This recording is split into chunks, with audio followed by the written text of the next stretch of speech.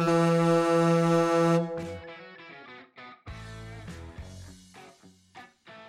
to the Bring Your Lunch Pail Sports Podcast. Presented by Luke's Pizzas. So don't do that for A. Thank you for the advice. Featuring Lucas Clark and Nigel Romaine. Tell me more about these lizard overlords. Now introducing your host, Tanner Retz.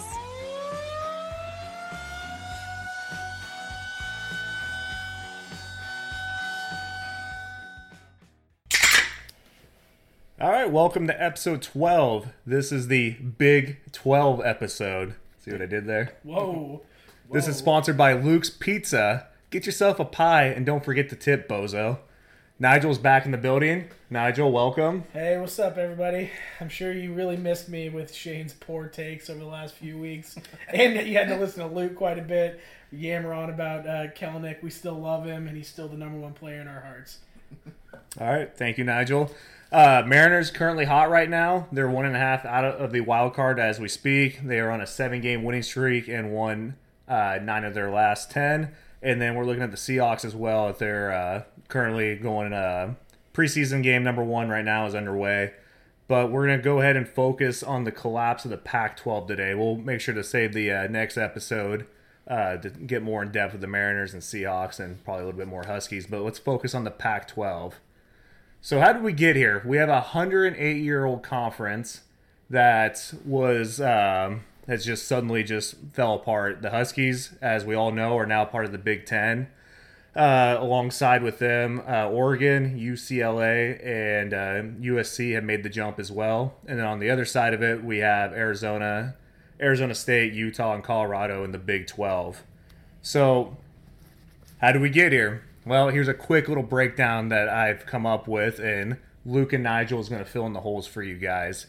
So basically, this all started off with a overpaid commissioner by the name of Larry Scott.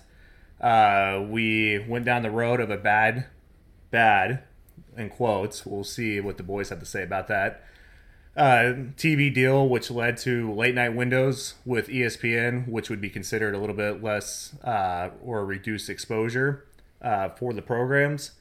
Basically, this led into ESPN and the Pac-12 trying to find a middle ground of having a TV deal together.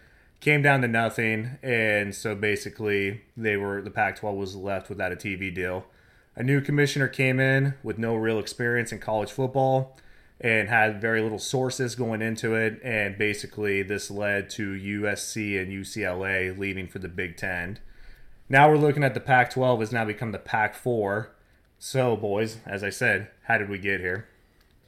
Yeah, so I think the first thing that happens here, and this goes honestly back to when Colorado and Utah joined the Pac-12, and as you mentioned, Larry Scott is the commissioner, and I'm going to jump ahead a little bit. As like I said, I had posted this the other day, freezing cold takes.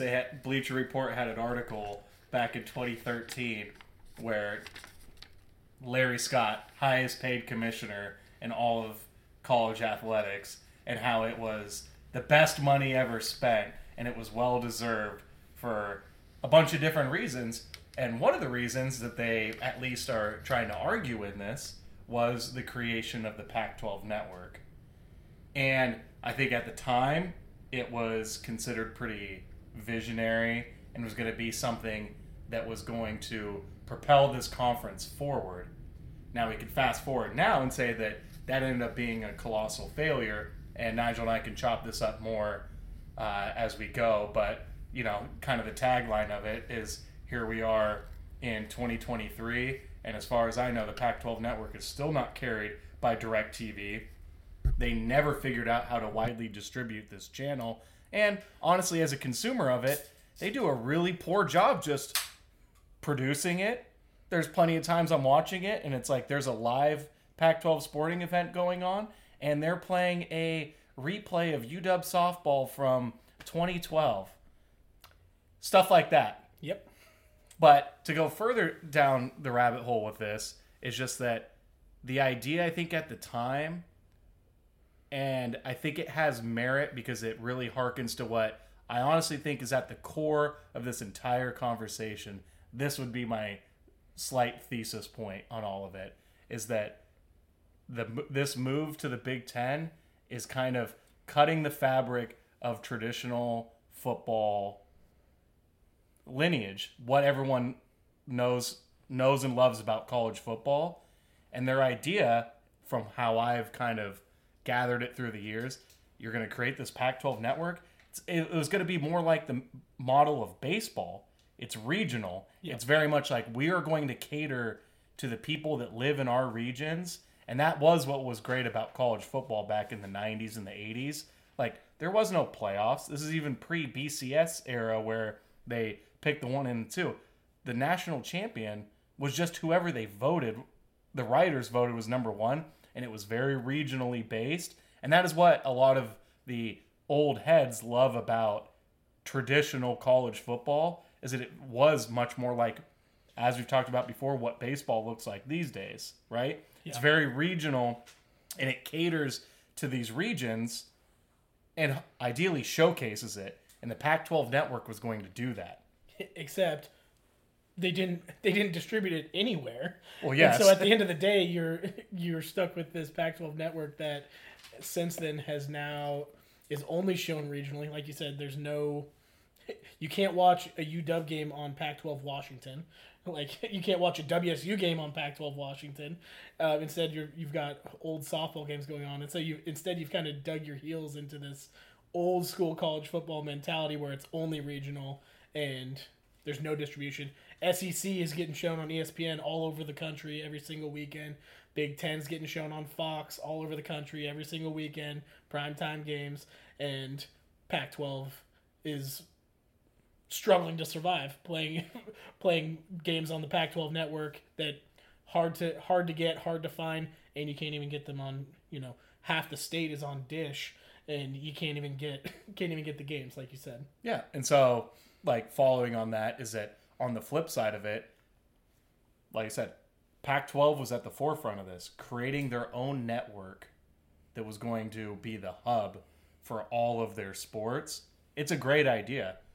Problem is that SEC in particular, they just piggybacked off of that, but they did it with ESPN. Yeah. SEC network is run by ESPN, and then there's always this talk of East Coast bias, and there's truth to it. But at the end of the day, it's like they signed their SEC network contract with ESPN.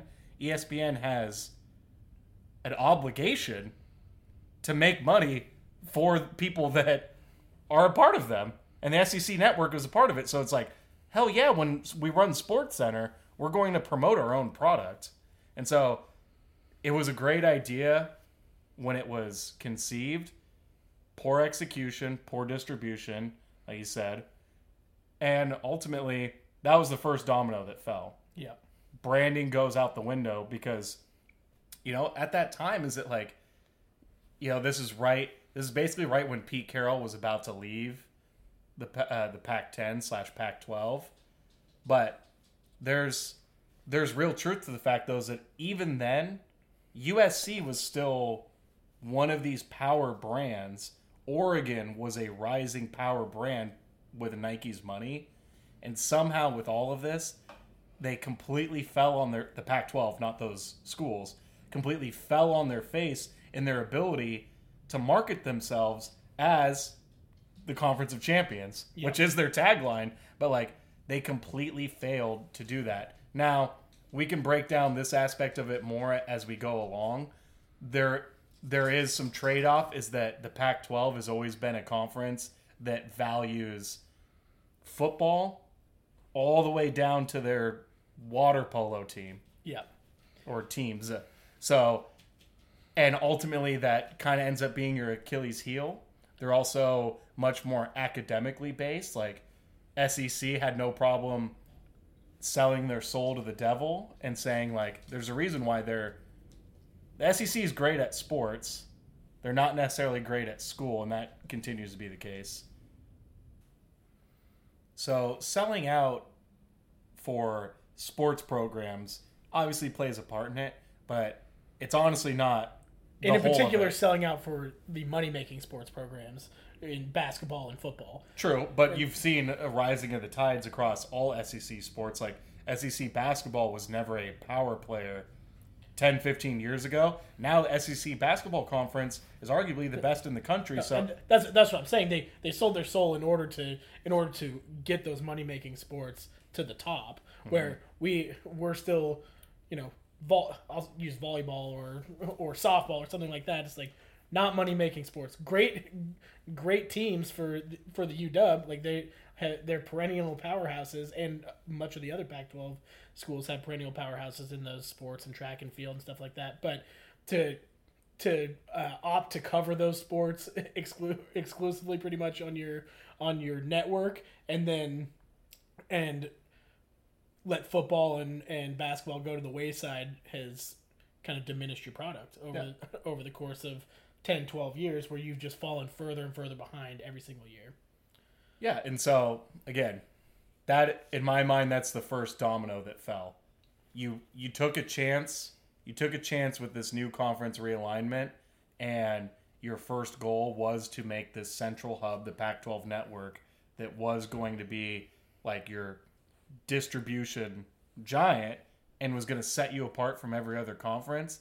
But then basically every other conference, more specifically the Big Ten and the SEC, did it better. Yeah. Even Texas had their own Longhorn network that was also carried by ESPN. That was first, actually. Well, okay, I think that came right before. I think that was the year before the Pac-12 network started.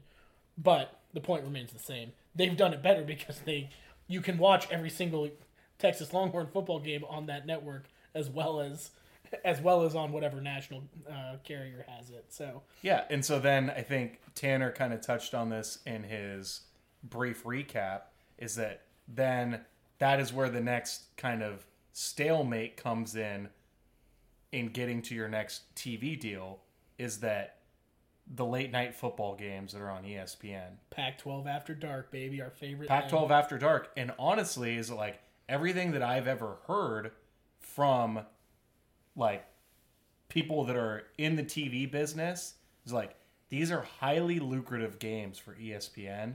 They want them because there's no competition. Yeah. Right?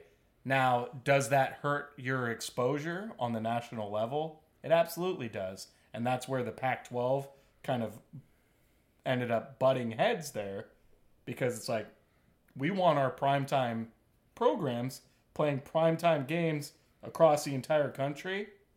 But ESPN's like, we got good money and we will give you good money because this is what makes us money. Yeah. And so, it's a double-edged sword. Like, do you want to feed the beast, ESPN, the mothership? Do you want to, like, kind of just cater to what they are telling you? Or do you want to blaze your own path? And you kind of found out that, like, you kind of bite the hands that feeds you, and now you've started to kind of...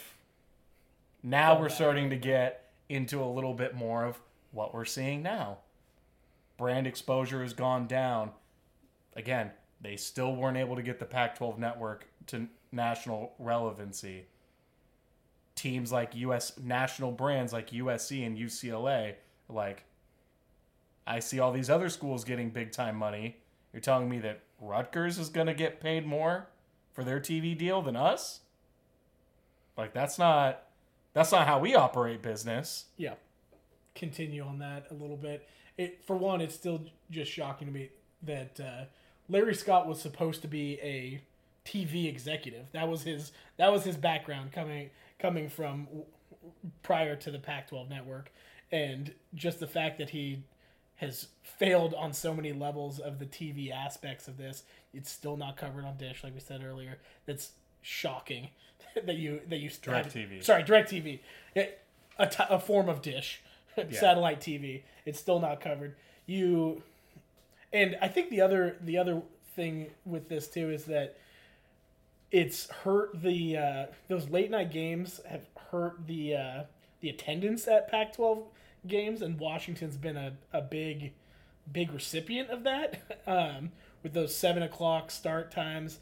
And it's funny because on the East Coast it's such a normal thing that a 5:00 primetime game. Monday Night Football starts at 8:25. Yeah, exactly. Well, 5 o'clock primetime game starts at 8 o'clock, at an East Coast game, and it's packed house, people going nuts. And for some reason on the West Coast, it just hasn't translated the same. And I don't really know the answer to that other than lack of passion for the game. And maybe that's from the Pac-12 slowly diminishing over the years.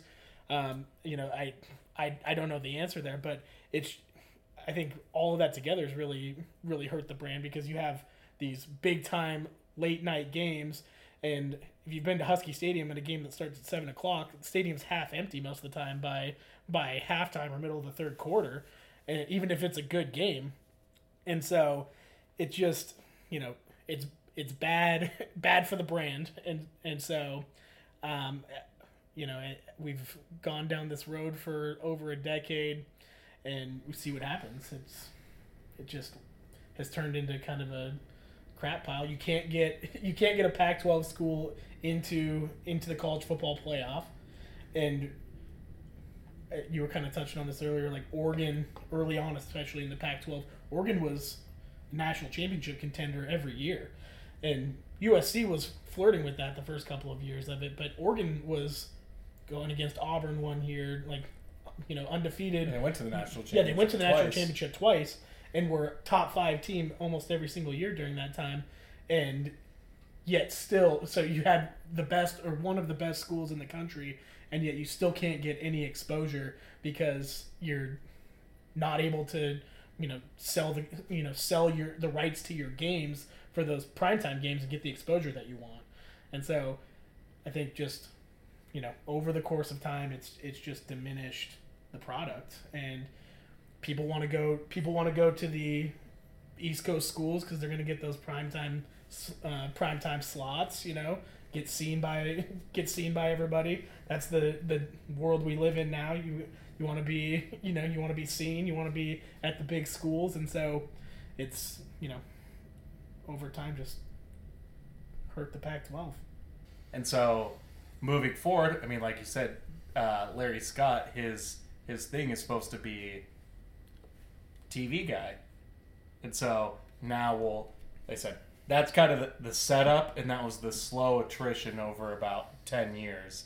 And if you watched Husky football or Pac-12 football in general, is that, Nigel and I have been beating this drum for years, is that you can call it East Coast bias, you can call it whatever you want. Is it I don't think, there's obviously highs and lows that come and go, but the quality of football that's played in the Pac-12, in my mind, hasn't diminished a crazy amount.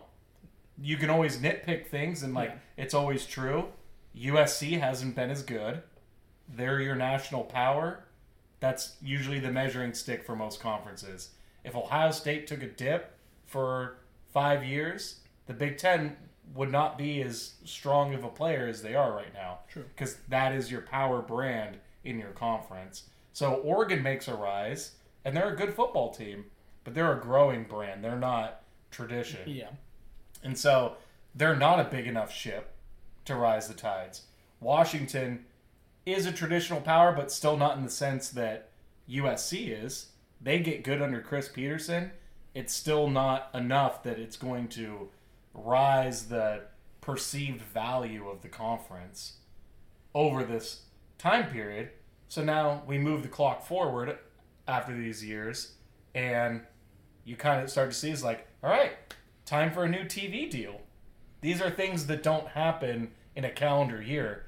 They happen 5 years in advance. Yeah.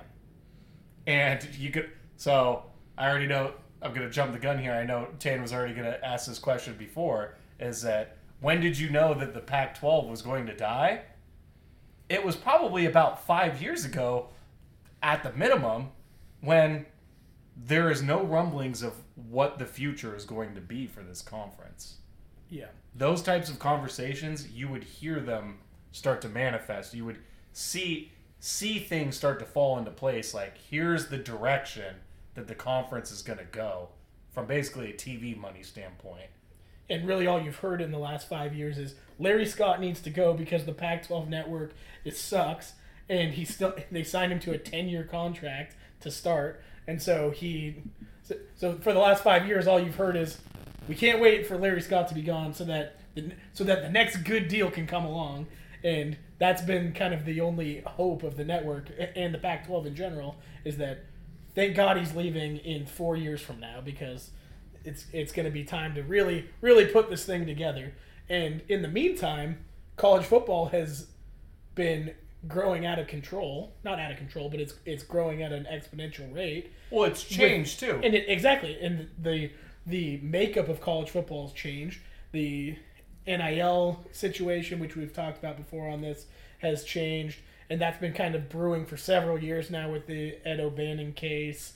And I think anyone who's kind of in tune with it has known that it's probably going to head in the direction that players are going to be paid at some capacity. And so as you're kind of moving towards that, and you're not innovating as a conference any other way, when all of this stuff comes down, it's not really that surprising that you weren't really in a position and ready to make a deal, because you haven't been ready to make a deal the entire time. ESPN came to you 3 or 4 years ago and offered to buy out the Pac-12 network, and the TV executive, Larry Scott, couldn't make a deal.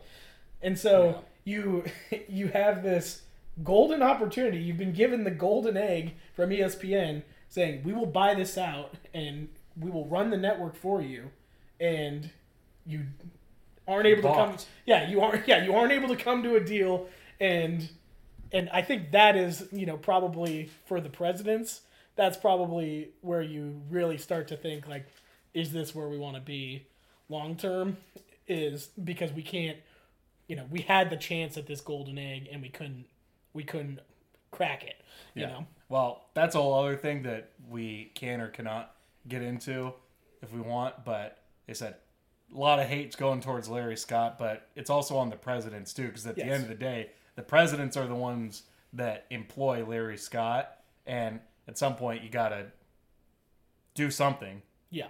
But what I was gonna say real quick is that on your point is that just falls all under the umbrella of what I was trying to set up earlier too, which is the makeup of college football shifted dramatically when they went from the BCS to the college football playoff.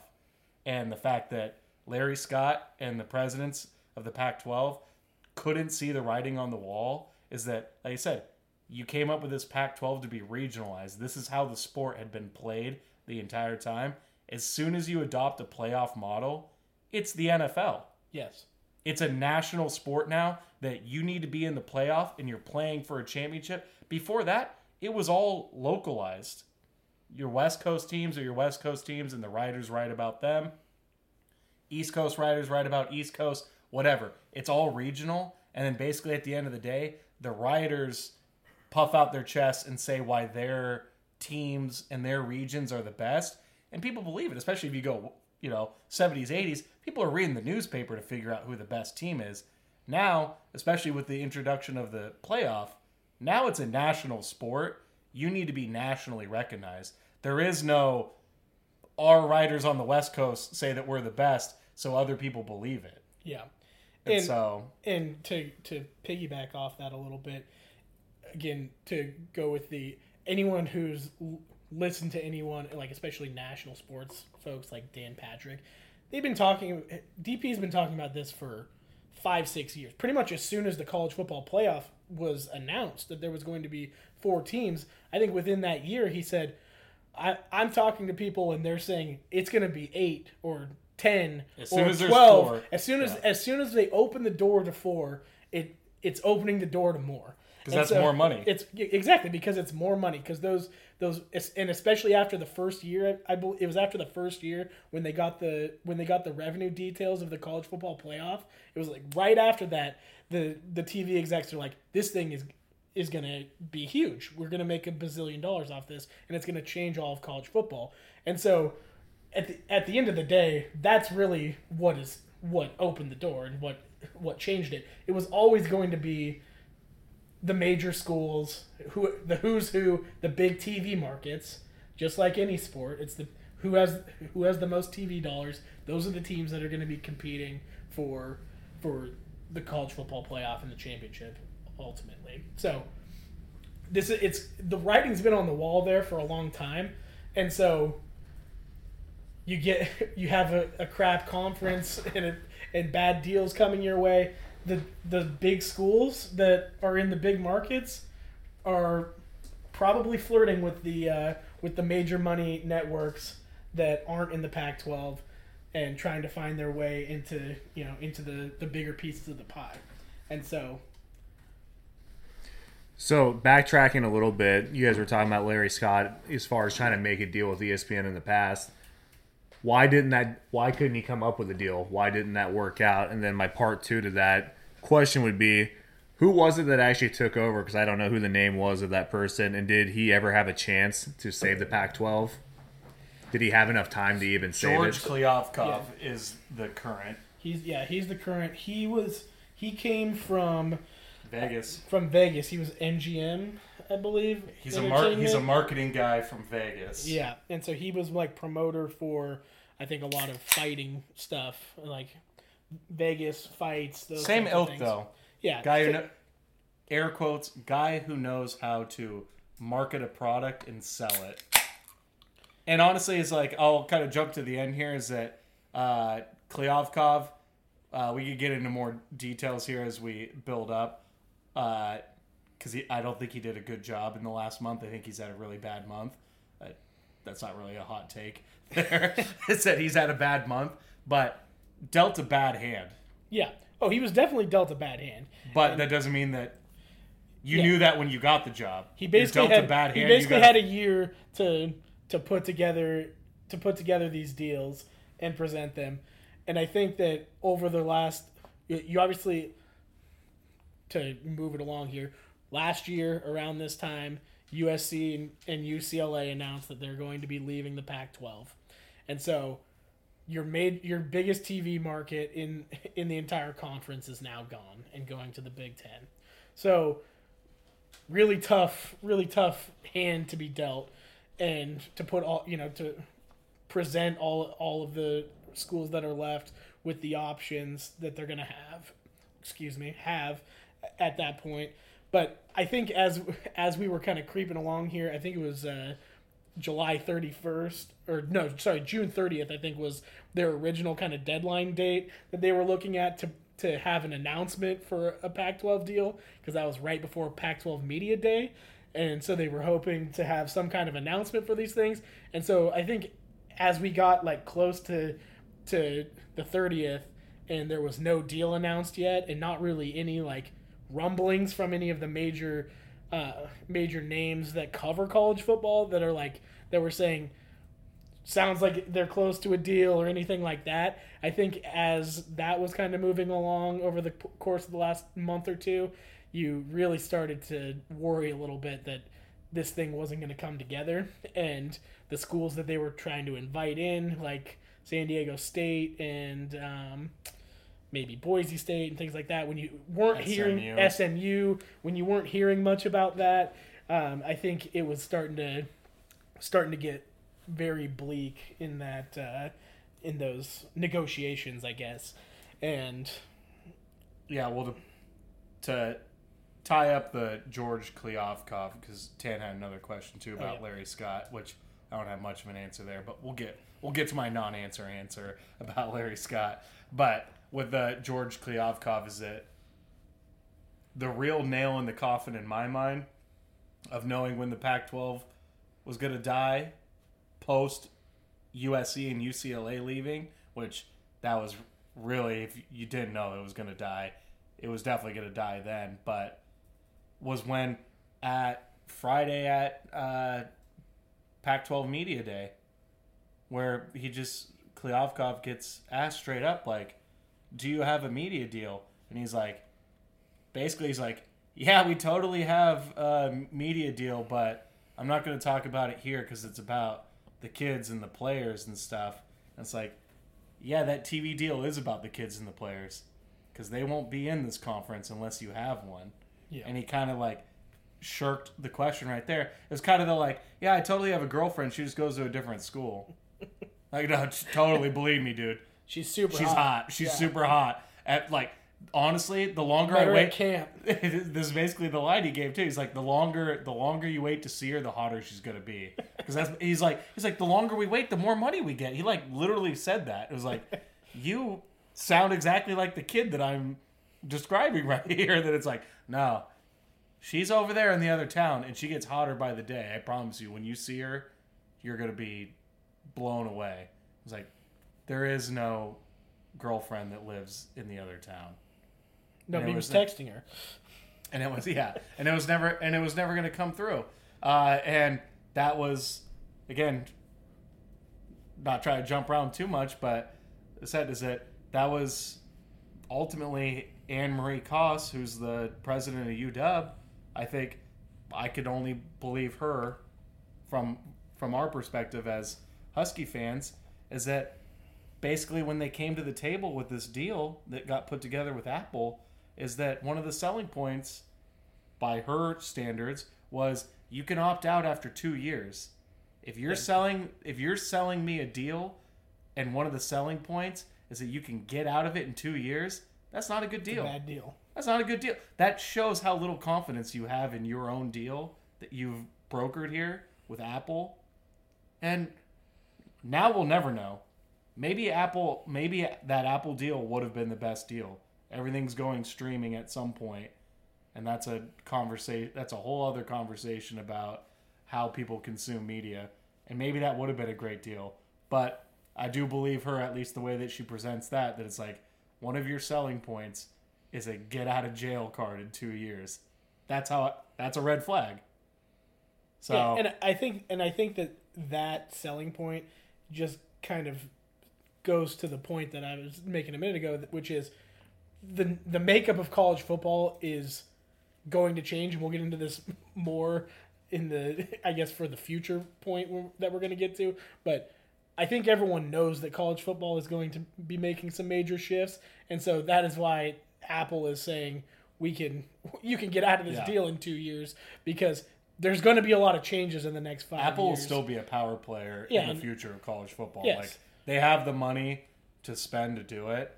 This was just their kind of like get their toes in the water. Low investment, get our toes in here. Yeah. Like, I still see a future like that. I do want to get back to Tanner's first part of the question, which is why couldn't Larry Scott broker a deal?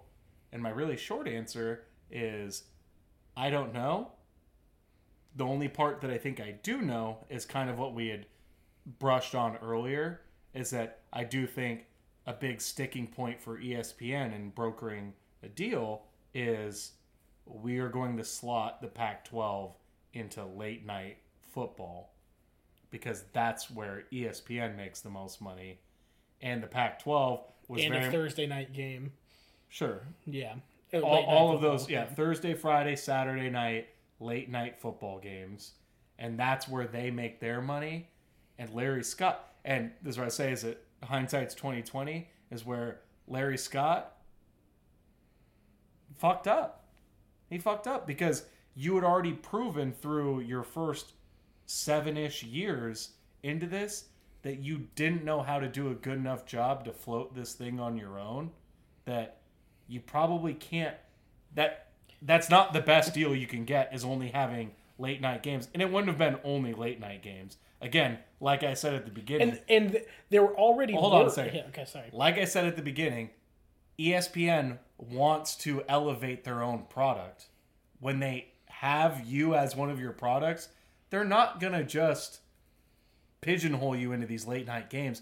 They're going to make you a priority. It might not be priority number one, because the SEC makes them more money, but they are going to find ways to get you to that point. It might just be a slow roll.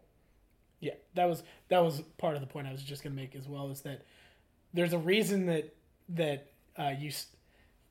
SEC is so overplayed on ESPN, and that that's what they talk about all day long, and that it's the best conference and everything else, because ESPN is the biggest player in sports, and so they are manipulating you into believing that this is the best product that there is.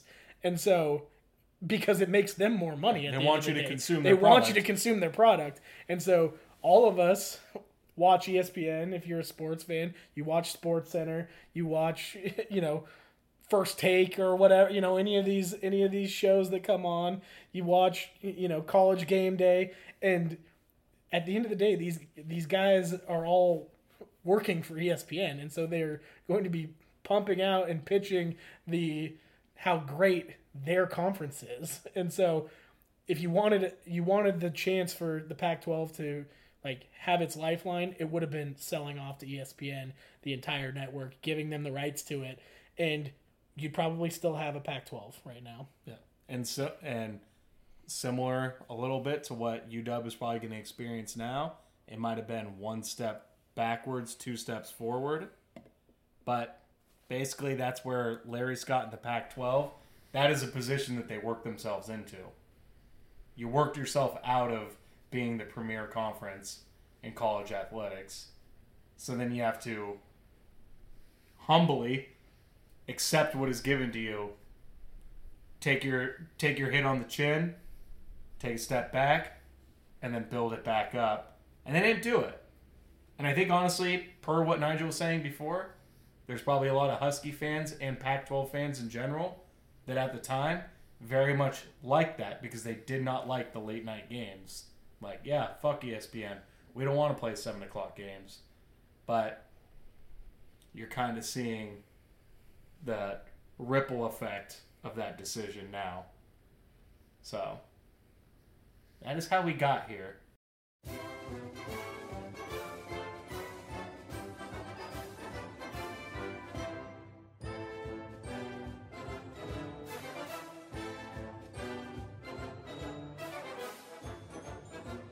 So moving forward into the current, let's just kind of break down some advantages and disadvantages specifically towards the Huskies of going to the Big Ten. And also just as a personal side note for you guys yourselves, are you guys happy with it? Are you excited about the change? Me? Yes, I'm excited. There's definitely a part of me that is going to miss some of the rivalries, and we'll get into Apple Cup, that I think is a little going to be up in the air, and just in general, the Pac-12 itself, because it's been around so long. I've followed the Pac-12. I've had a stake in what Oregon State does. I like watching those games and keeping up with everything and knowing all those players and teams and coaches and what's going on, and so that part of it I'm a little nostalgic about, I guess. But overall, yes, I'm super excited. It's more money than they were going to get, which means better facilities, means better product. It means also just kind of on a selfish note, I guess. We like to go to games, try to go to an away game or so every year.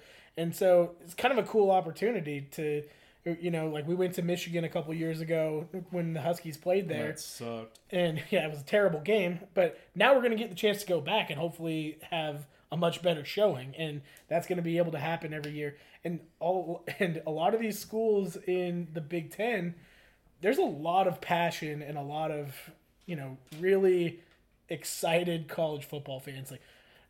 Penn State, Nebraska, Michigan, Ohio State, Wisconsin, Camp Randall, baby. Yeah, all of these places are renowned for being some of the best, college football atmospheres around. And the Huskies can be that too. When they're rocking and rolling, it's a really fun place to be. But I've been to a couple of, been to Corvallis a couple of times, and it's a fun atmosphere, but it's not. Corvallis is sick. Yeah, Corvallis it's a fun atmosphere, but it's not Penn State on a Saturday night. No, it's not a whiteout at Penn State, and so I think the opportunity for me to be able to go to some of those games and watch the Huskies is going to be really cool, and I'm very excited about that. And it's a big time conference. There's a lot of big time teams, and so I think. Assuming the Huskies do well, which I think they will, it's going to be a lot of fun, a lot of exposure.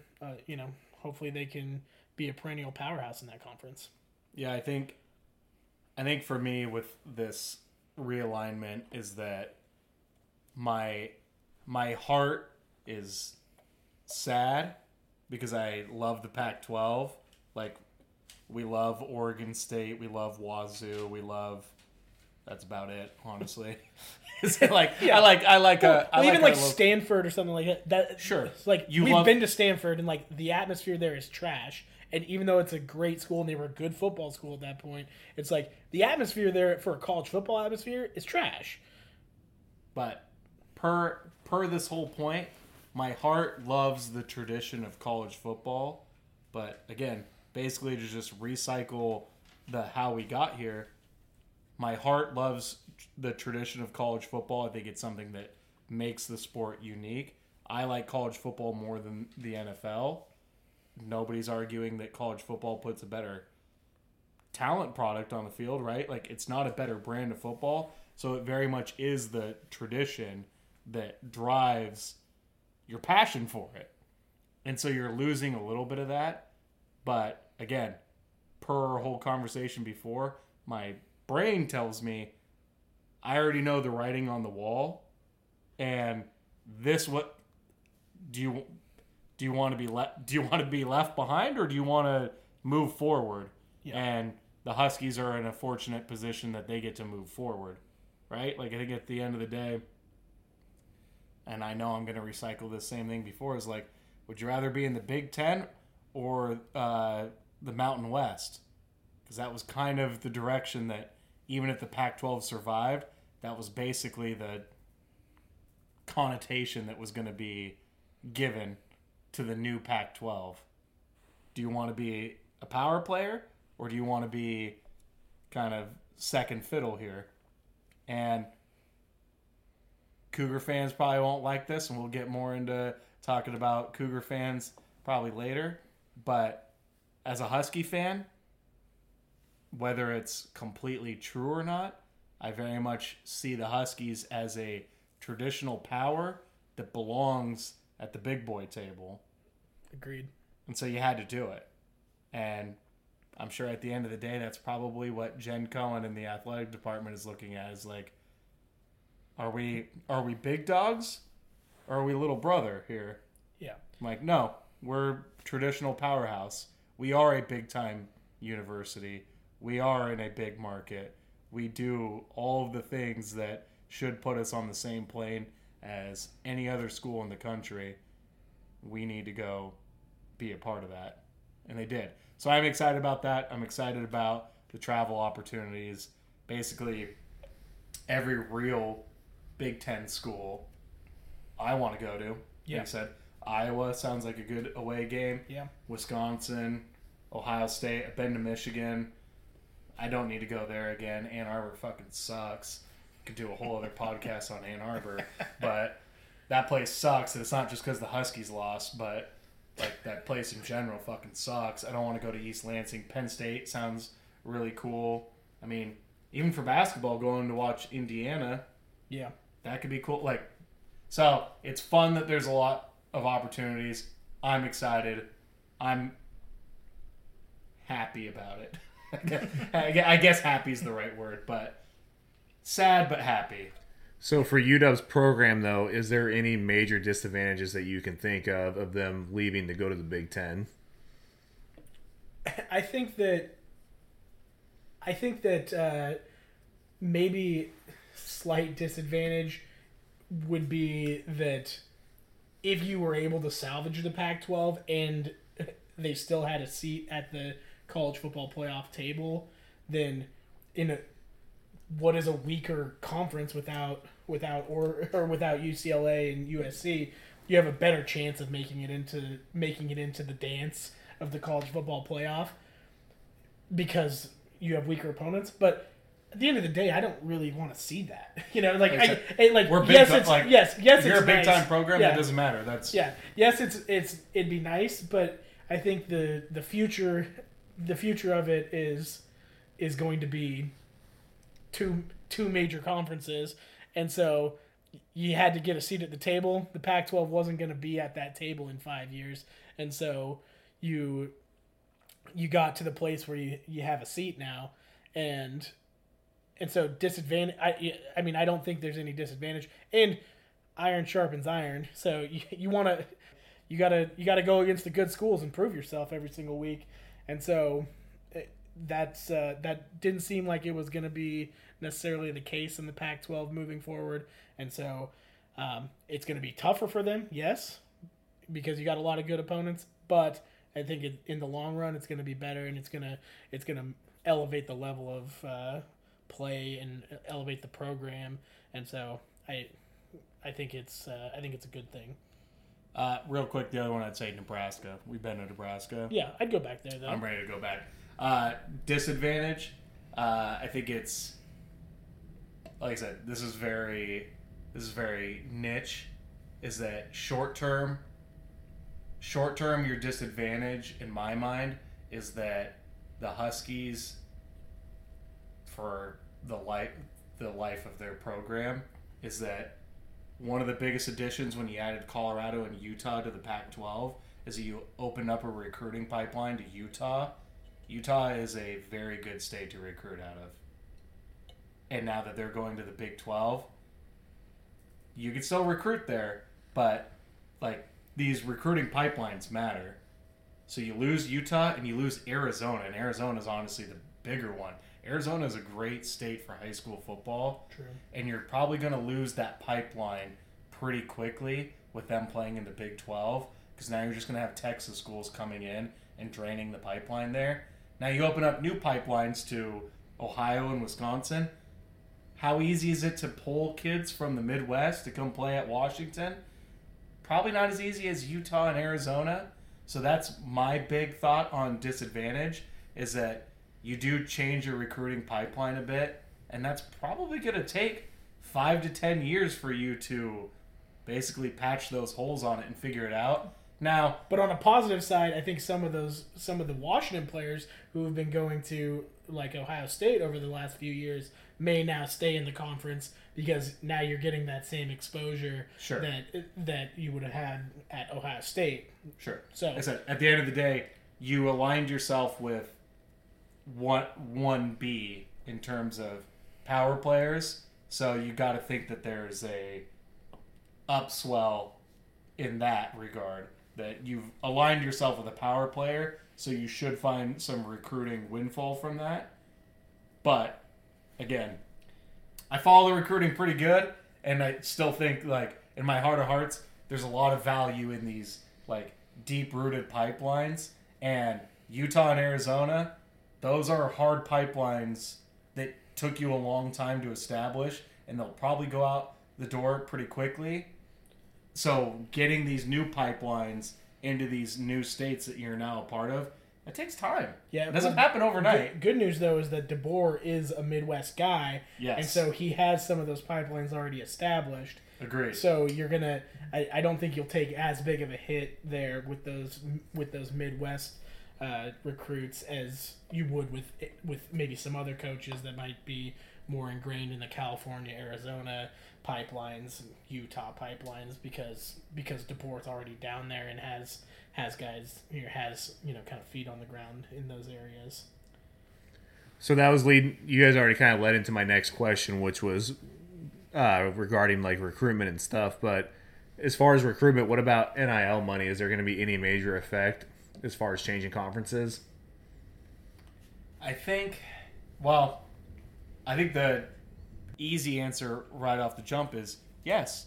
Like, you've now put yourself, like I said, basically in your 1A, 1B tier conference, that at the end of the day, it comes down to how much money are you willing to pony up. But guys that get paid big money for NIL want to be on TV, and so you've aligned yourself with arguably the best or second best TV contract.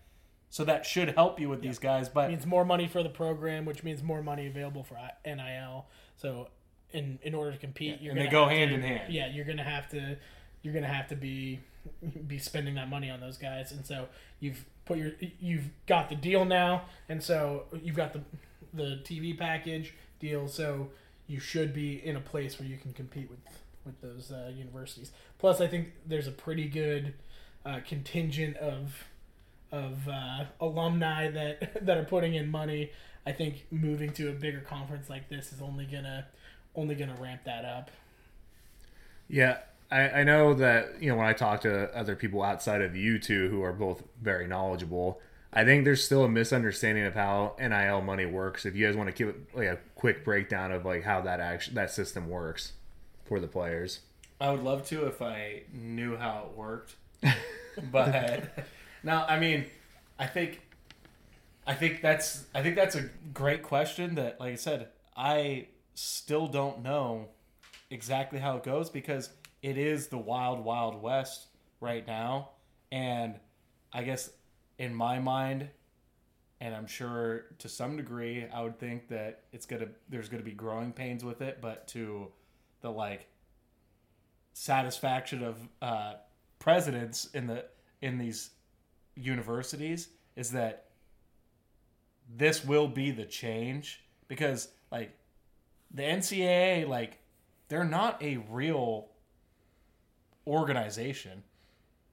I think that's kind of a misconception is that the NCAA is just basically this private body that is hired by the universities to oversee this stuff. They're not the commissioner. They actually have no authority realistically other than the power that is given to them. And this is why it's so mismanaged right now. Is that they're not even they're not even the equivalent of your local police force, right? A lot of times you don't speed on they're a mall security guard. You don't speed on the road because of the fear that you'll get caught by the cops, right? That's why you don't, air quotes, you don't speed, or that's why you don't commit crime. Nigel makes a good analogy. It's like the mall cop. NCAA is just the mall cop. Are you worried about the mall cop arresting you? Probably not. Now, does that mean you were 5 years ago before the NIL stuff? Does that mean does that mean that you're going to steal from the mall? Maybe not necessarily, but you'd probably be more likely to test your luck with a mall cop than a real cop, right? And so I think with this conference realignment and to really jump to, I don't want to jump too far into the forward because we're going to really unpack that later, but this is what will bring balance and order to the force is that there will be a great shift in college football and things like NIL will be sorted out in this new empire. To go with the Star Wars reference. So what you're basically saying, in a sense, is that college football finally accepting that it is about money over tradition and education might actually help them function better in the long term. I think that's been established. That is the NCAA wasn't able to do that, so basically the TV networks decided that for them. Yeah. Which is Fox and ultimately ESPN, what has happened here. Fox and ESPN decided that for the NCAA and the presidents because they did not know how to handle this, and so they decided it for them. And again, this could be a whole other podcast, but that's just kind of capitalism at its finest. You got two monopolies, Fox and ESPN, and they are deciding. It's the illusion of choice. They run a monopoly here, and they have decided what product they're going to give to you. They're just going to give you the illusion of choice that you can pick what team you like, but at the end of the day, you're all paying the same person. And so, to bring this back to NIL, though, it's the wild, wild west right now. I think that there's going to be a lot more answers to a lot of the questions that surrounds it. Not next year, but maybe in 5 years from now, once basically Fox and ESPN run college football, there's going to be a Supreme Court case. There'll be guardrails. There will be basically CBAs put in place. Yeah. For how players are paid. So, I think it's a really hard question to answer right now. Yeah. But mean, I think it will be decided. The I don't know is mostly fair, but I mean, at the end of the day, schools are and we'll talk football programs, but athletic programs have an allotment of money, and UW, for instance, has a kind of separate entity a collective that holds on to all of that money, in particular from donors, and pays these players for showing up to the university to start with. None of this is public information at this point, which I think at some point it will be, but none of it's public information. But you're paying players to come to your university. You're paying them to stay at your university. You're giving them money, 5 years or 4 years here, $1 million a year, let's say hypothetically. They're all the collective for the Huskies, at least, is also the ones who are kind of brokering players to have sponsorships with different organizations. So like appearances at different things. If someone wants to make a T-shirt that says Big Penix Energy, and those proceeds go to Michael Penix, and they're brokering that situation for the player. So that's how the Huskies are doing it. I think that different programs have come to different answers, and I don't know exactly what every program is doing and how they're managing that. Like, so I think some of them, like especially some of those SEC schools, I think that's more held under the athletic program doing that, versus where the Huskies have a collective that's theoretically outside of the athletic program, but it's run by Chris Peterson. I think it's not run by him. Well, he's a consultant. But yes. I think most of it is done outside of the university. Like, the university can't cut a check to a player. Now, like I said, the level of involvement from the university with the collective, I think, varies on a case-by-case basis. Like you just mentioned, that like Chris Peterson is a consultant to it. That seems like a very like close-knit type of guy that has great connections within the university and the football program and can bridge that. Yeah. There are varying levels of people that fall into that same camp on a university by university basis. It's just top of mind right now. Is that like I heard Mark Sanchez say this on the radio today, is that I think CJ Stroud, to come back this last year, he's like, I don't know the exact number, but he's like, let's call it $15 million. He said 10 to 20, so he's like, let's call it $15 million is what they paid him to come back this past year. Oh, they paid him. I think they paid him. Okay. I think instead of going last year, so they paid him $15 million to come back and play quarterback for 1 year. And I think, something like that really shows how much money is in these TV deals and within these universities, because it's a business at the end of the day. And so if you're willing to pay a college quarterback $15 million, even if we call it $10 million to come back, and I'm sure Michael Penix is kind of in the same boat. He probably is making. Sure he got $5 million. I'm sure he's getting $5 million to come back this year, and so that that just shows that there's a lot of money, and a lot of money from TV deals, even with the Pac-12 now, that are allowing these people to come back. And so I think the future of it is going to be very interesting, to say the least. I think the future of it is going to be a lot more transparent. Yeah. I think right now, because like none of these programs we've mentioned have any issue with cutting these checks. Like, it's not is there enough money? It's how much do we want to spend? Yeah. Because like you said before, none of this needs to be reported. None of it is going and getting audited by anybody. So, much like I just float Mark Sanchez saying this, it's all hearsay.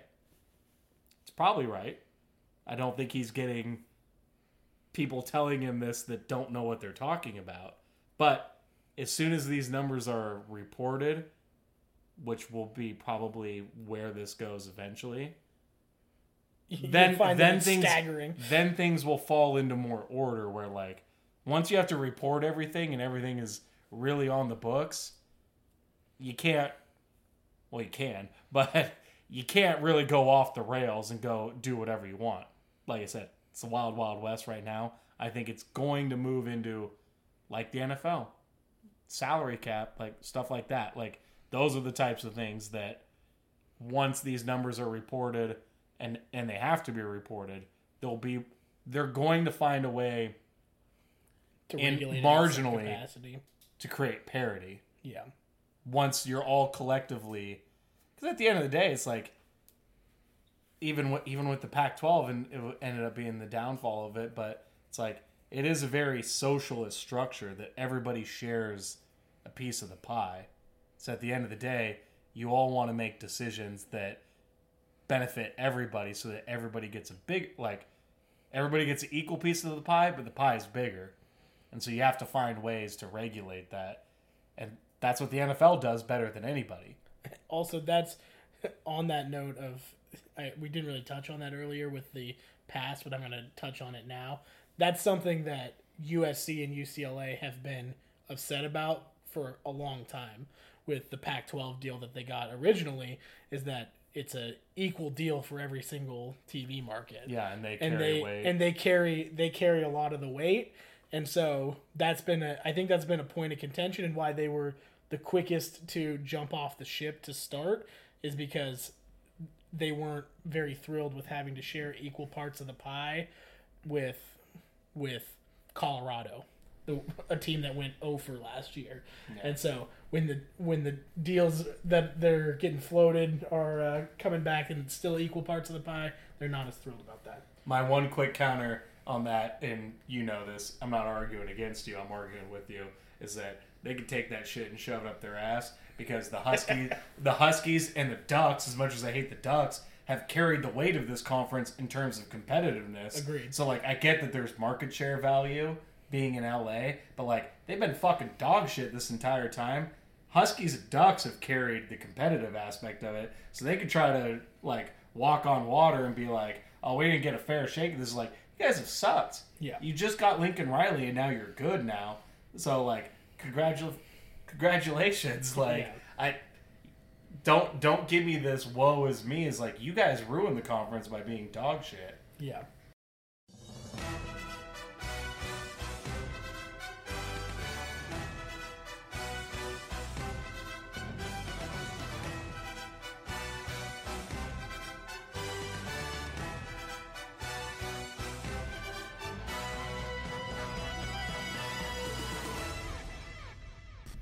So moving forward into the future with everything, how do you guys see, as far as like in particular travel, how do you see this being, how is this going to affect college football for these teams that are making the jump, and even the other teams that are a part of the Big Ten?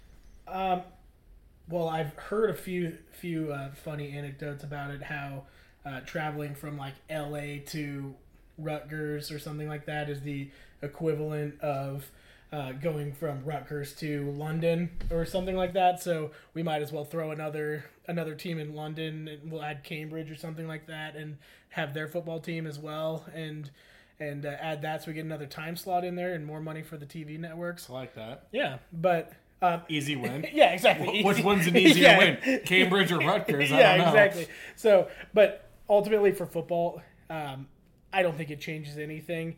It's not it. I'm sure it will take some toll on some of these guys.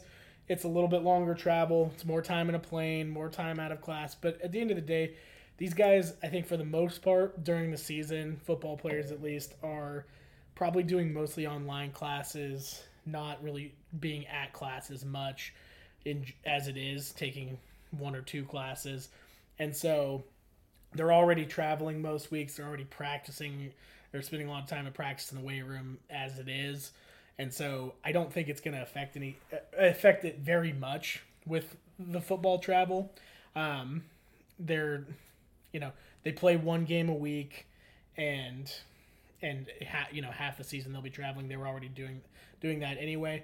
And for some of these, I guess football is always taking charter flights. So it's just a little bit longer flight for them than they would be taking for a Wazoo flight that takes 5 minutes to go over to Pullman, versus having to go to Rutgers, which is obviously going to be 5 or 6 hours. So more travel time. I think teams are built to deal with that though in 2023 much more than in the past, and so I don't think it's going to affect anything personally. Yeah, so with regards to the football team, is that the Huskies are kind of the winners in this situation in some regards. Is that I completely agree with kind of what you're saying, is like you play once a week, like the Huskies do travel a lot, but it's kind of similar to the Seahawks in a lot of regards, that like sure you're going to have to travel, and when you play in the Pac-12 though, it's like you already travel, I feel like, a lot more than any other team does. Like, yeah, true. Like you were saying before, is like Arizona, like when the Huskies go to Arizona, like that is a longer trip than most of these Big Ten teams make. And LA and yeah. It's like basically any game that they play that isn't Wazoo, Oregon State, or NorCal. Yeah, those Midwest schools are pretty centralized and all pretty close to each other. So in my mind, it's honestly a real advantage is that when they come here, and already is like we can bitch and moan about how attendance at Husky Stadium has been down, but it is still a very good home venue and has a lot of value, just like the Seahawks Stadium. Not nearly in that regard. Like, that's fair. But you get teams to start to travel out here. I honestly think that, like, this works in the Huskies' favor. Yeah, everyone you has already to travel. to come here. You already travel a lot when you play on the road. What is a 3-hour flight to a 4 or 5 hour flight? Like, it's not that crazy. Like, the Huskies are already used to it. So in terms of travel for the football team, I think it's honestly a benefit to the Huskies that you start to get these teams that are coming from the Midwest that for the first time in their lives they actually have to fucking travel, change time zones. Like, we're more used to this as Husky fans. Yeah. Now, obviously, in Pac-12 play, you don't change time zones too often. But in general, it's like you're a lot more used to it out here because if you need to get anywhere, you gotta travel distance. These other conferences, like, they kind of have it cherried a lot of the time that it's like, oh, we got most five of their travel is yeah. the equivalent of UW to Oregon, UW to NorCal. Yeah, like NorCal it's worst, that yeah. It's that kind of like travel plan that the Huskies I think are actually better built for it. And then Husky Stadium, hopefully, to kind of rope in this whole conversation too with Big Ten, is that hopefully this is the wake up call for Husky Nation that like they made the move to say that we're power players, so you need to be a power player as a fan too. Yeah. But it's like you need to embrace this Big Ten SEC culture that it needs to be a packed house every game. You need to embrace this home field advantage because you will have one. If Wisconsin has to travel here, that is a big home field advantage. So I'm excited about the travel aspect of it, and we kind of touched on it before too about the Huskies traveling on the road. As a fan, I'm excited. I would think if you're a player, you should be equally excited. Like these are the type of venues that you want to play at. You're still gonna have to play at, Indiana. Like that's not a destination for football. Rutgers, Maryland, places like that. But I think the Huskies will have a net positive on their travel experience. You're going to get more miles out of it, but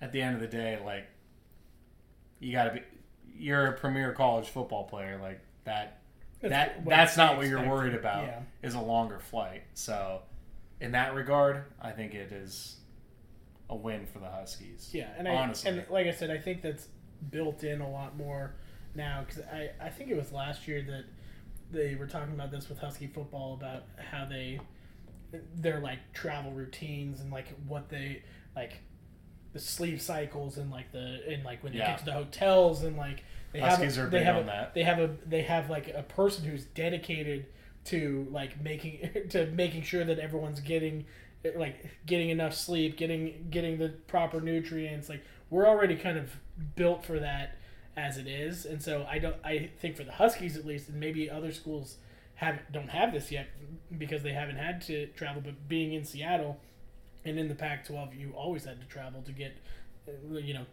three-fourths of the games were long flights, so it's already kind of built into the setup. And I would be surprised if other schools didn't have something like that, but I do think Kalen DeBoer's a pretty progressive coach in that way, and so I think we'll have a little head over the rest of the competition there with that. Yeah, I'd put my money on these West Coast schools having a leg up in that regard. Yeah, they know how to travel because they have to. Yeah, a lot of these Midwest schools, it's a stone's throw away that they play, and there's great environments everywhere. Like I said, it's more of an onus on Husky Nation, USC, Oregon obviously has a great fan base, but more so I'd say UCLA and USC. Yeah, Oregon's shit. They're shit, but like they obviously know how to support their team. Well, I just mean even for home games. Yeah, that it's like that's where I think these West Coast schools that are joining the Big Ten have a real advantage on their home field advantage. That you have to travel a long ways. It's a lot easier for these West Coast schools. They're more adept to travel places. That would be my take on at least that travel aspect. Yeah. What about for the other sports that aren't football? We don't give a... No, I'm just kidding. I think that's where it's going to be a little more difficult. I say basketball, for instance, for one. You play 2 games a week generally. You're going to play 2 different teams, so you're traveling multiple locations across the country potentially, or going home and away, and Wednesday game on the road and then back home on Saturday. So that I think can be, there's definitely going to be a little more travel going on there. The other school, the baseball, for instance, I think they're kind of doing more series, so it's going to be one trip out, one trip back. So I think that, again, being in Seattle, we're used to having to travel everywhere. For the schools coming in, I think it's going to be a lot more travel for those Midwest schools coming out to LA, coming out to Seattle, coming out to Oregon. It's definitely going to be a longer trek for those guys having to come out here and probably not as used to it. So yeah, I think that's going to be interesting. It's definitely tougher. It's going to be tougher for those, we'll call them non-revenue sports, just because you're also not traveling as luxurious. You're not getting a chartered flight necessarily, or like private flights where you're going to have space to spread out. You're flying commercial as a team, in coach, and so I think those longer distance ones are going to wear on athletes a lot more. But at the end of the day, you're young. It's the price you're going to have to pay to play sports anywhere, realistically. So I think that it's just part of the territory. So I don't think that it's, I don't think it's going to affect that much at the end of the day. It's more time for the student athletes, but I think they'll find a way to get it done. Yeah, I got 2 thoughts on non-revenue sports, as you put it. Is that the first being, and this is probably a little cold-blooded, but it's just kind of the way things go, and you should already know this when you're coming to the university. It's kind of like I said, you're a non-revenue sport. Like, you are kind of beholden to what the football team decides is the right path for you. It's like I've heard a lot of conversations around like, oh well, the travel for these other sports will be XYZ and it'll be horrible. And I do have sympathy for that because I do like a lot of the other sports. Like we've said in past podcasts, like, I mean, honestly, like, I play more volleyball than any sport right now.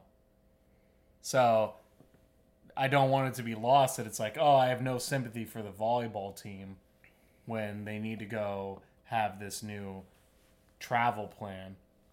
But at the end of the day, it's like kind of is, like I said, it's kind of cold-blooded, but it's like you don't have the ability to control your destiny as a sport. So you kind of just need to accept whatever is given to you. Yeah. Like it's a really sad stance. Like I'm not overly joyed by that aspect of it. But it is kind of the reality of it, right? Yeah. That like you don't really have a choice in the matter. And at the end of the day is that ideally, much like we were saying before with like the SEC, when you get better TV deals through your football program, your facilities will be better. Your recruiting map will be better. Your players will be better. Like your personnel will be better. Like your personnel will be better. The people who are in charge of making sure you are getting to your your tutors are going to be better. The person who's making sure you get enough rest is going to be better. Like, exactly. It's like so it your program rises the tide. Yeah, exactly. Your program will be better because you have more money. Yeah. If the deficit to that is that you have to travel more, I guess that's a choice that you need to make as a player. And I think any player would accept that. You know, you're not going to college to play or to do track or to play volleyball or whatever else because you don't love the game. Like you're there to play the sport and because you love it. And ideally, you want to play in a place where the facilities match your quality of play. Yeah, exactly. And ideally, you will be able to provide that to players. Much like you said, maybe I'm taking this for granted, but it's like, what does a fucking 20-year-old care about a 5-hour flight versus a 3-hour flight? The one thing that I heard that I do think is a bit relevant to it is that a lot of people make the decision based off of family, right? Like where they play. And so you maybe on the West Coast or like let's say UW, you're in the Big Ten and you're from a family that can't afford to travel very much and you're in a smaller sport like that, and maybe your family could go to Oregon and WSU and Corvallis and go see 3 of your matches or games or whatever because that's what they can afford to go see because you're from Seattle and that's, you know, and so now maybe that's just Oregon because that's the only school that it's in proximity to you, and so maybe that affects some of it because there's less ability for families to travel, and so maybe that changes your decisions a little bit for those other sports. That only harkens back to what I was saying before is that's where your recruiting pipelines change through time, and that's not a quick shift. Yeah. That's a long change that now maybe you get more recruits that are Midwest recruits because they know, oh, I'm going to be in the Ohio area. I'm going to be in these areas. Yeah. And that's really on the coaches and the staff that like, how do I maximize these pipelines more? Because it does change. Yeah. Like, I completely agree. Much like I was saying before with like, how do you get a player from Arizona regardless if they play football or volleyball or softball or track and field to come to UW now that you don't travel there? You need to be in your pipeline. Like, yeah. So that is a challenge, and it's not just football's specific challenge. But at the end of the day, I think most programs have proven money is what determines everything. Yeah. I think you'll be able to find a way that when you've elevated your facilities, yeah, and pedigree as a program. It's like I don't think that UW volleyball is going to be exposure because they're good and they've been good for a long time. So there's more exposure. They're going to be playing against good teams still. So like for that, for that aspect, I don't think there's going to be much of a change. But maybe in some of the other lower sports, maybe I don't know, soccer or something like other sports that you might not. Actually, men's soccer team's been really good. We'll say women's soccer because I don't think they've been at the top tier. Maybe that affects your recruiting a bit because your family's no longer going to be able to see you, so maybe you'd be more inclined to go to a Mountain West school instead because you want your family to be able to come to your games. Yeah, I still think money and exposure trump all of that, most likely, yes. Yeah. I agree, but I do think that there's, for maybe more fringe players, that's going to be something that the people who are going to build out your roster maybe changes a little bit. So, moving forward with the remaining 4 teams in the Pac-12, what do you guys think the future holds for those 4? Well, it's a great question, Tan. I'll start with one thing. I think that Cal and Stanford are going to land somewhere. Mostly because Stanford has way too much money to not end up in a conference. They have the largest endowment or one of the largest endowments. It's got to be close in the entire country when it comes to. They have like a $20 billion.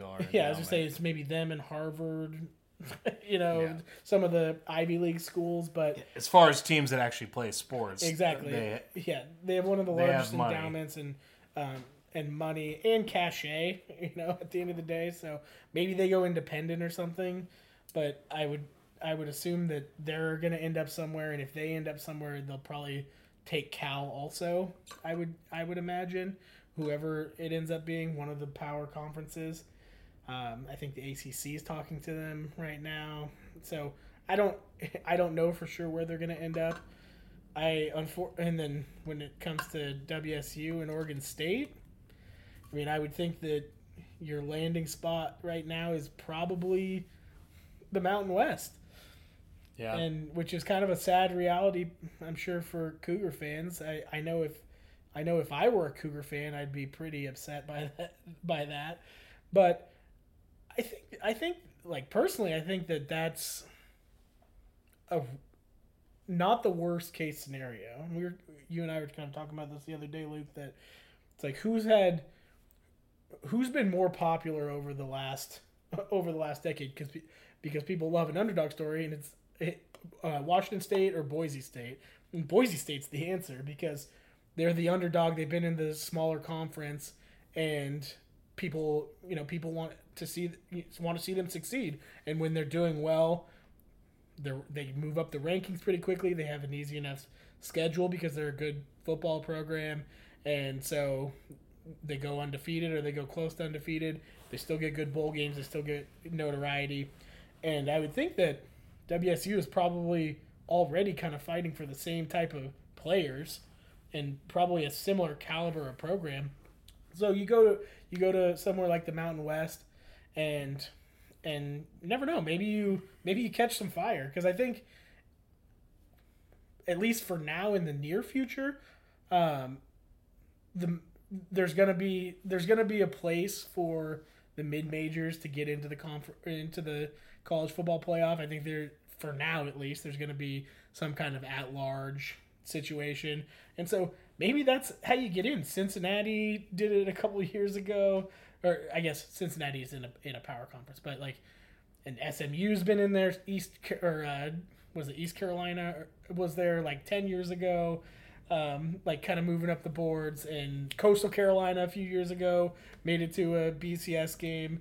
So like, I think there's still a place for the mid major because people still love an underdog story. And so if you're WSU, go take that on and embrace it. And obviously you're going to be making a lot less money, and that sucks. But it doesn't mean that you can't still have a good program. And like, Pullman's a pretty rocking place. You still have, and I think the good thing for Pullman in particular, for WSU in particular, is that they still have a big market because it's Seattle, and most of their graduates are in Seattle, and so TV market wise, they still get a lot of pull. I think I saw a thing the other day that one of the WSU games was one of the top 5 viewed games in the Pac-12 last year, and so they still get a lot of media cover, I guess, market coverage when it comes to TV stuff. So embrace that, maybe go be the darlings of the mid-major schools. I don't know. So I agree with basically everything you just said. I think my only counter to that is that I think that's a really good avenue for schools like Wazoo and Oregon State for basically the next 3 to 5 years. Yeah. The problem is that I feel like as we've kind of built up to this entire time is that will only play for that window, and then the entire landscape of college football will change, and they're probably going to be left in the rearview mirror. Probably. That's why I said the next 5 years or so. Yeah. So go embrace that for now, because I think that, I mean, we kind of touched on it earlier, but college football is going to be, in my opinion, in 5 to 10 years, it's going to be a Fox league and an ESPN league, and you're going to have all the major markets or the biggest programs, basically, and you're going to have 60 schools that rule it all, Yeah. And Wazoo's probably left out of that. Absolutely. Obviously. Yeah. And so it's unfortunate for them, but it seems like a good opportunity in the short term. That's find yourself more in this Mountain West type conference where you should be dominant and be this Boise State type of team. Because as much as I love to shit on the Cougars because, they're a little brother, but they are a good program. They are a good team. If they find themselves in the Mountain West, they can capture that darling kind of media wave. People love an underdog. Exactly. And so they can do that in the Mountain West. The problem is that doesn't really have much staying power because in my mind, in 5 years from now, the entire organization of college football is going to change, and then they will be the have-nots, and as we like it, the Huskies will be the haves. So yeah. Fight for Washington State, win the victory, win the day for Crimson and Gray. Best in the West, we know you'll all do your best. So on, fight till the end. Honor and glory you must win. So fight for Washington State and victory. So I guess that leads me into my final question for you guys. What is the future for the Apple Cup? I think that's a big question on a lot of people's minds in Washington State currently. yeah, I honestly think that the Apple Cup is really on life support for a lot of the reasons we've kind of just built up to. Is that I think in the short term they should, but definitely will, or sorry, not definitely, but they definitely should, but will hopefully make it a thing. But at the same time, it just doesn't have. I don't see per our whole conversation here. I don't see the longevity in it. That when it becomes much like Nigel just said a second ago, that it's Fox versus ESPN, the haves versus the have-nots. That it's going to be hard to schedule a game like that. I mean, I don't know that there's much truth to it, but I even saw it floating out the other day that it's Big Ten's going to go to a 10-game conference schedule. Yeah. Which honestly is how it should be. When you get to this point where it's really When there's going to be 20 teams in each league, you're going to have the Big Ten has 20 and you have to play SEC all of the Yeah. people Yeah. that non-conference games, and it's unfortunate for the Apple Cup because I don't think it falls in the same camp. But when you look at like the SEC where they play Chattanooga State week 10 in the season, is like those are the type of games that need to get eliminated. Yeah. Now, unfortunately, games like the Apple Cup will be the casualty of this, is because they'll find a way, as they should in some regards, to eliminate these types of games. So, I would like to think that there's still a way that they can work it in, much like Georgia still plays Georgia Tech every year, you know? Yeah, but that's going to be another one that's a casualty because Georgia Tech is going to be a has-not. Yeah. and Georgia will be a has. And so eventually, I agree. I think most of those games are going to fall by the wayside in the next 5 to 10 years. And I mean, ultimately, that's why UW made the change as it is, because they see the writing on the walls. I think everyone sees the writing on the walls that it's going to be 2 major conferences, and that's it. And so I just don't know that. For one, I don't think that game's going to be possible because it's all conference games. I also just don't know for the Huskies in the future that it would be worth it to schedule them. I guess we'll see how the landscape falls. Damn. But it's like it's one of those like you can't win games, you know, where it's like you play them and if you lost it kills you. If you win, it means nothing. And so I'm saying, I guess I'm saying that about the Apple Cup, but I think that that's going to be the entire makeup of college football, is that it's like you can't have those games because it just isn't part of the scenario anymore. Like, because it means nothing. Yeah. It means nothing to the situation, you know.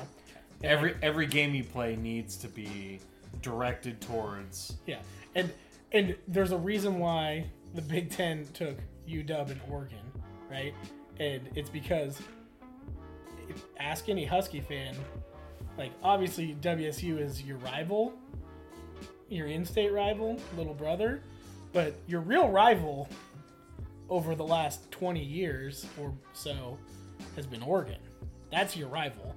That's who you actually have hate and vitriol for, is Oregon.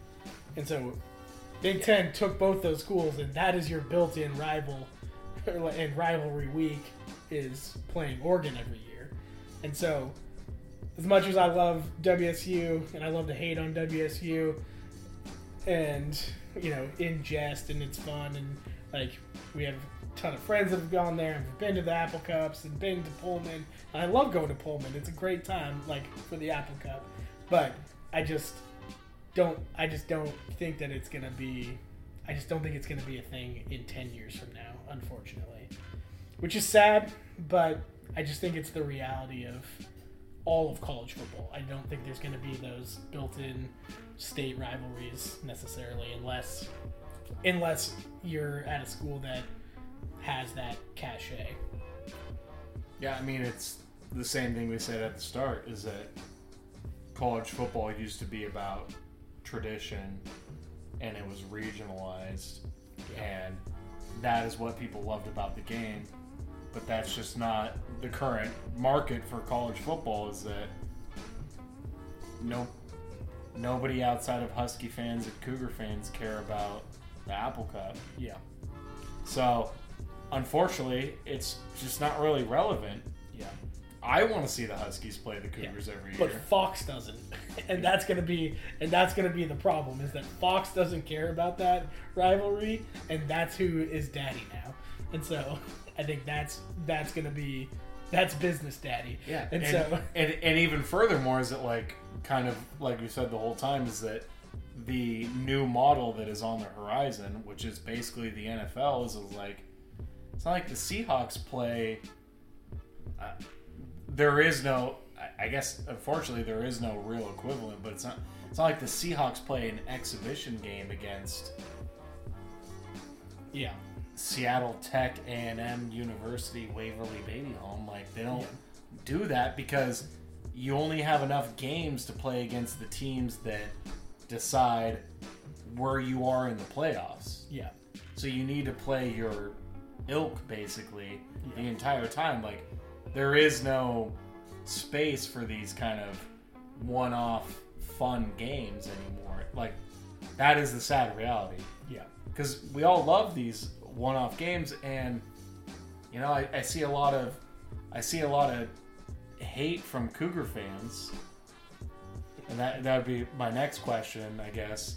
Like, kind of rolling into it, is that I see a lot of hate from Cougar fans, basically being like, the Huskies stabbed us in the back. They did this, and I guess we can kind of go back and forth on this, but my initial reaction to all of that, in my mind, is that, like, if Cougar fans feel that way, that the Huskies stabbed them in the back, is that, I guess, I don't know, maybe you can listen to this podcast and get an idea about it. Is it like, this wasn't something that happened overnight? Yeah. I think it's, if you have that feeling, it's just short-sighted and you don't understand the grander scope of things, that it's coming. You know, the day that the Apple Cup ended or ends is coming. Whether it's in 2 years, whether it's in 10 years, it's coming. And it was always coming once the major networks stepped in to college football. And so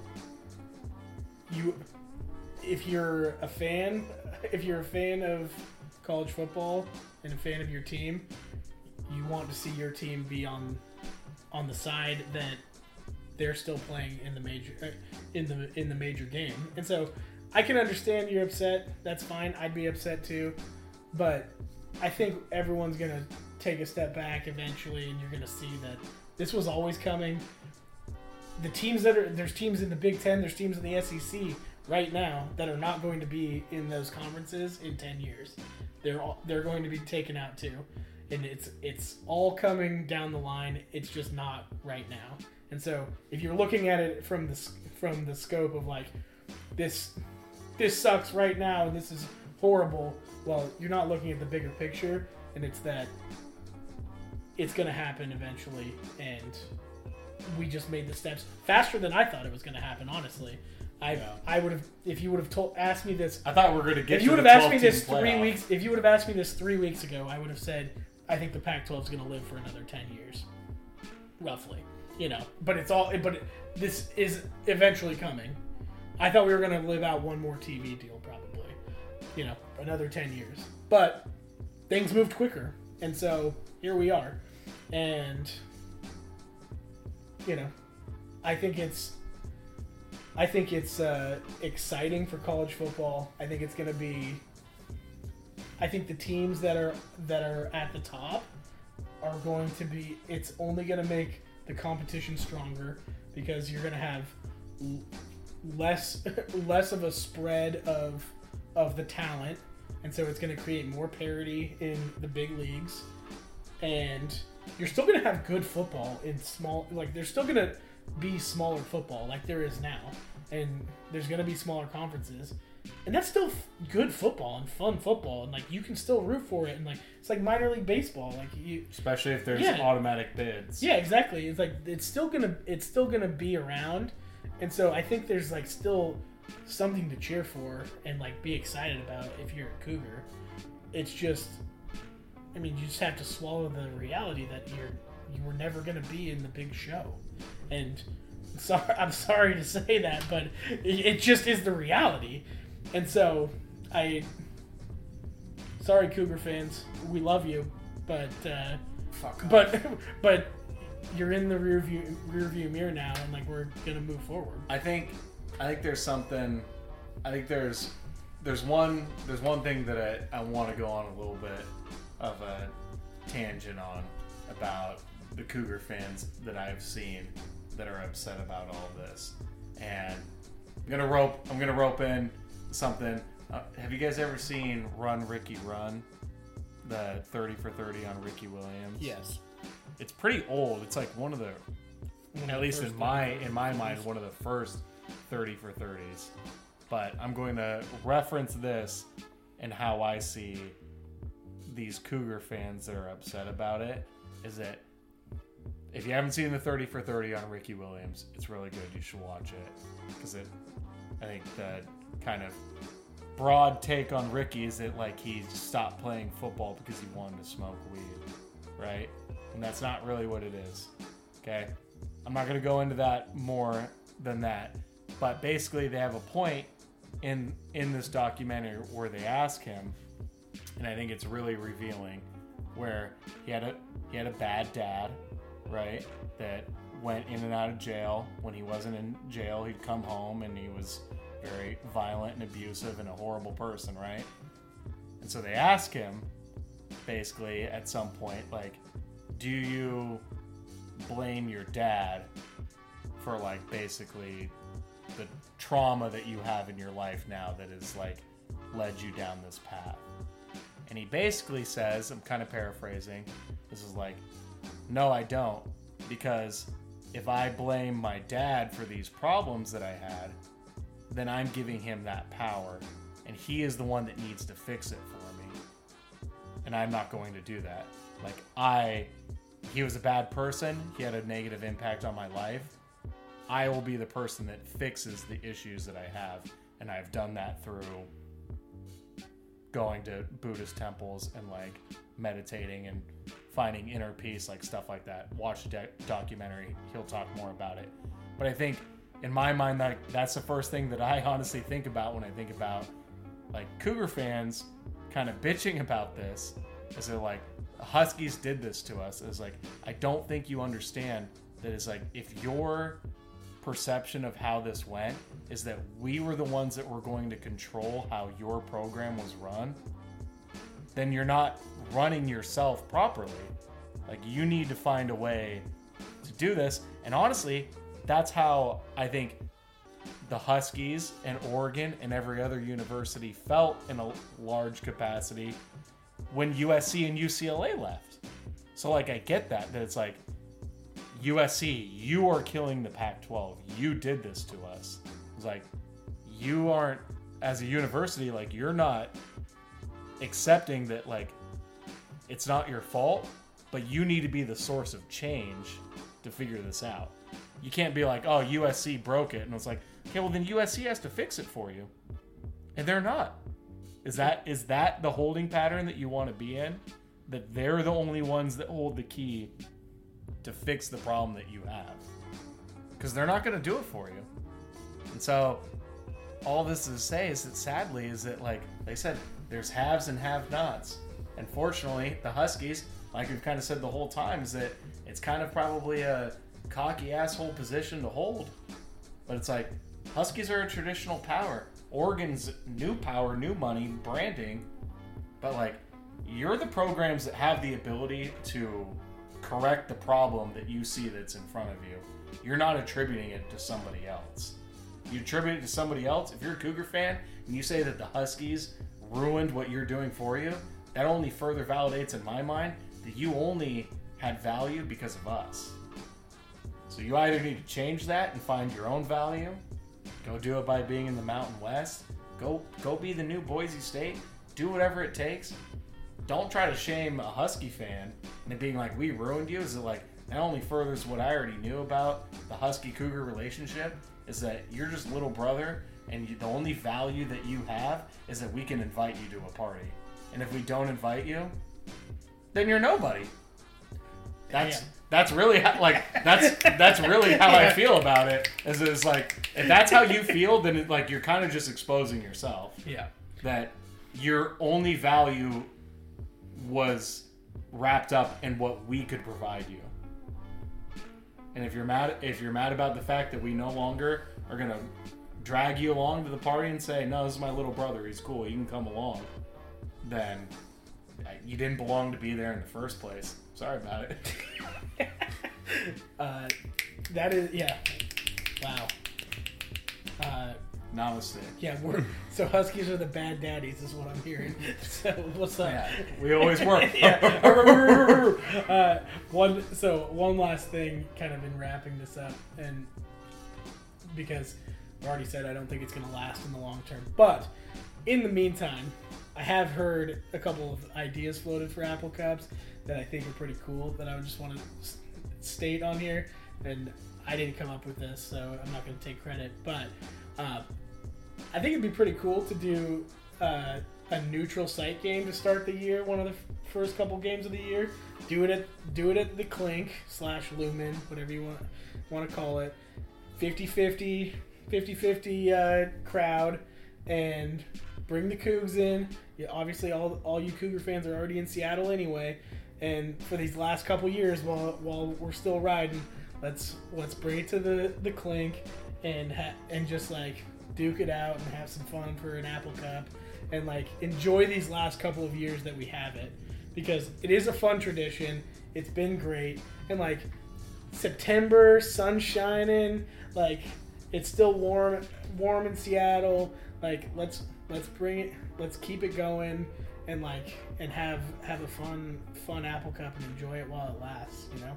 And yeah, I don't think any of the comments I made would help this, but I love that idea. But there's going to be a lot of tension and anger in any Apple Cup, I feel like. Oh yeah, which is great. That makes it even better for the next couple of years. So we can be bad daddy, whatever, and Cougs can hate the Huskies for ruining the conference, and I'm totally fine with that. But yeah, let's bring it on and enjoy these last couple years that we have.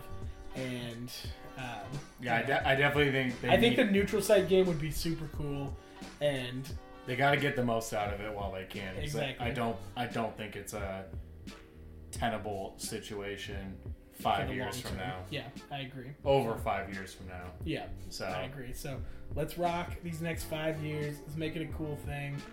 And, Huskies need an easy win, so yeah, exactly. We need a dub to get into the college football playoff. So let's knock that off the board pretty early in the season. Have you guys come in? Well, if you want, you can come to Husky Stadium every year too. We'll pay you $1 million so your program can go dominate the Mountain West, and you can come out to Husky Stadium. We'll give them the FCS treatment. Take your beating, and then go on back to Pullman. All right. So honestly, that's where the Cougars would probably thrive. They'll be able to capitalize on that Eastern Washington treatment where they go in and beat the Cougars at their own stadium. Yeah, right. They can flip the script and be the mid-major, low major, or FCS type school that gets paid to come into the big dog's house, and who knows, maybe they come away with a win every once in a while and get paid for it. Fuck the Cougars. Well, I hope if anything came out of this episode is that the Wazoo fans and alumni find inner peace and acceptance through this episode and all of your guys' wise wisdom. Go meditate and talk to a therapist. I mean, honestly, I don't want to hear your shit. Honestly, I've heard enough from the Cougar fans my entire lifetime is that I don't want to be the one to break the bad news, but like, it's kind of where you belong. That's where you belong. Like you're just a mid-major squad that deserves. You will thrive in this environment. That's the thing. You will thrive in being the mid-major. You, much like Nigel said before, you were thrust into premier Pac-12 football. You were thrust into the spotlight. You want to be the underdog. You should be happy that you're getting put into the place that you deserve to be at. I'm trying to place where you can be king of the rats. And that's the title. That's the title of this. You're like Charlie Kelly, King of the Rats. If any Cougar fans have issues with anything I said, feel free to say it with your chest. Feel free to message the Bring Your Lunch Bell Instagram. I won't look at it, but someone will. All right. See ya. See ya.